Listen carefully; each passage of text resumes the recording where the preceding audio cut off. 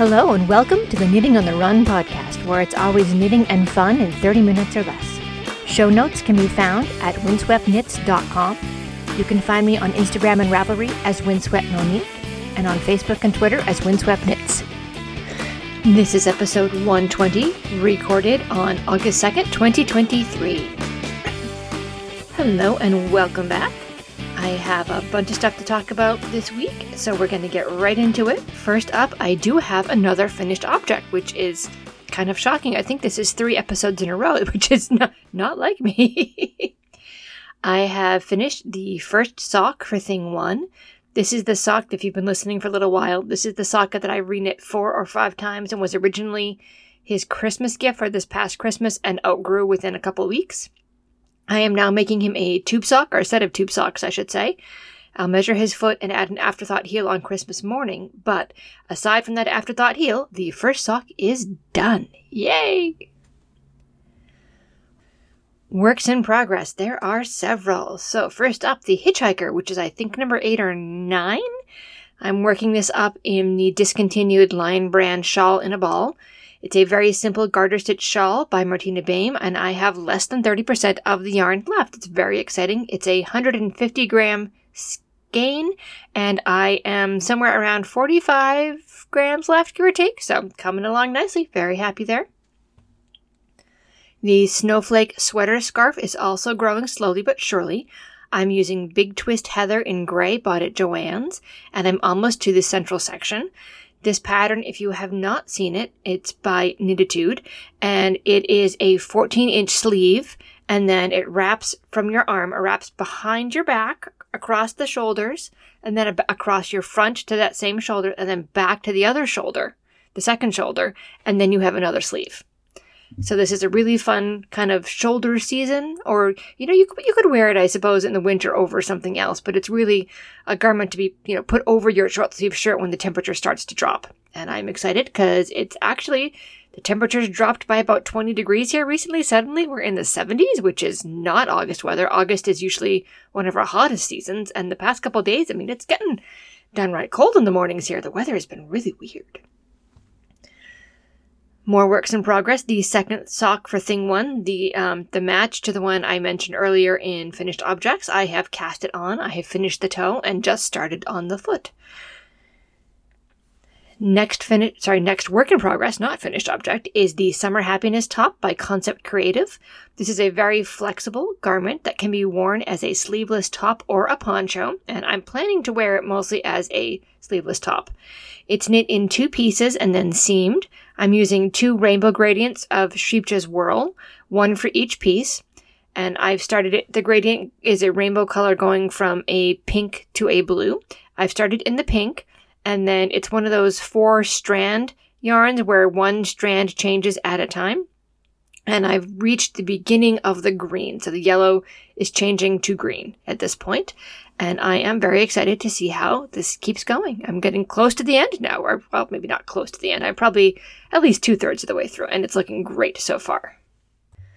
Last up, I have a new cast on, the sweater called Vivian by Isolde Teague. I'm working this up in Lana Grossa Elastico, which is a cotton and elastic yarn that behaves more like an animal fiber than a traditional cotton yarn, so it's great for cables. Vivian is a very heavy cabled sweater. It's bottom up, which is something you probably noticed I almost rarely do. I rarely work on bottom up garments. I much prefer top down. But I knit Vivian probably 8 or 10 years ago, and I really liked it.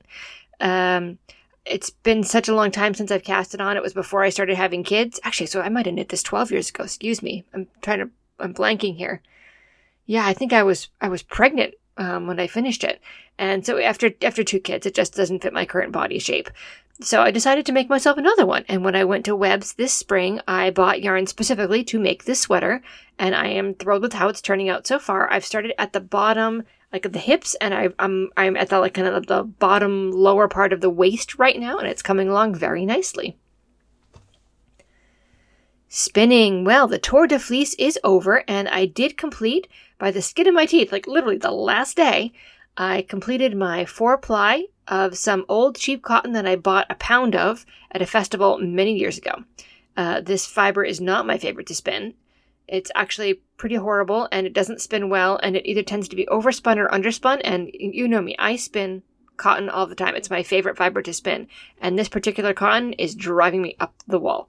But I finished it, I did it, I plied it, and boy did that, I thought I was going to lose my mind. The plies kept breaking while I was plying it. I've had that problem once or twice, but I've never had that happen dozens of times while plying before.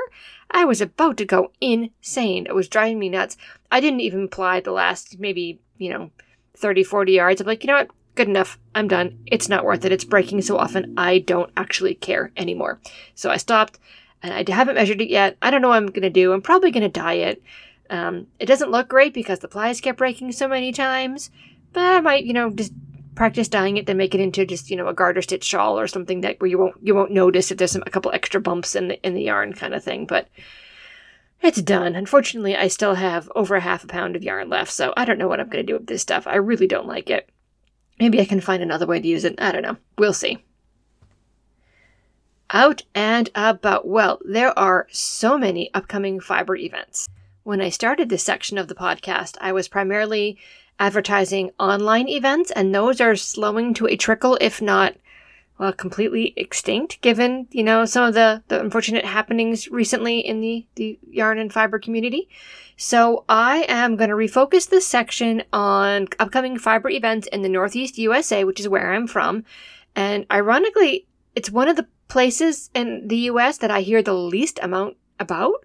I hear about fiber festivals all over the country, but I almost never hear from the Northeast US except for the big two, Maryland Sheep and Wool and Rhinebeck, which, yes, people know about those. But there's so many other ones. So I am going to aim to cover some of the ones maybe you haven't heard of before. So here we go. Happening literally right now, and for the next 3 days, is the Interweave Yarn Fest in Lancaster, Pennsylvania. I believe it ends on the 5th of August. Pittsburgh Creative Yarn Festival, August 24th through 26th in Pittsburgh, Pennsylvania. The Pennsylvania Endless Mountain Fiber Festival is coming up very soon, September 9th and 10th in New Milford, Pennsylvania.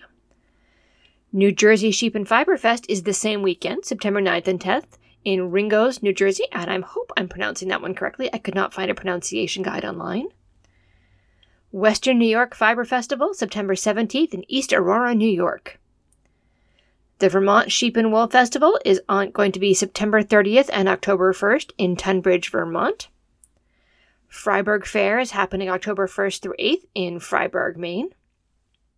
And of course, Rhinebeck, New York Sheep and Wool, October 21st, 22nd in Rhinebeck, New York. The Fiber Festival of New England will be held November 6th and 7th at the Eastern States Exposition in Springfield, Massachusetts. Maryland Alpaca and Fleece Festival will be soon after on November 11th and 12th in West Friendship, Maryland.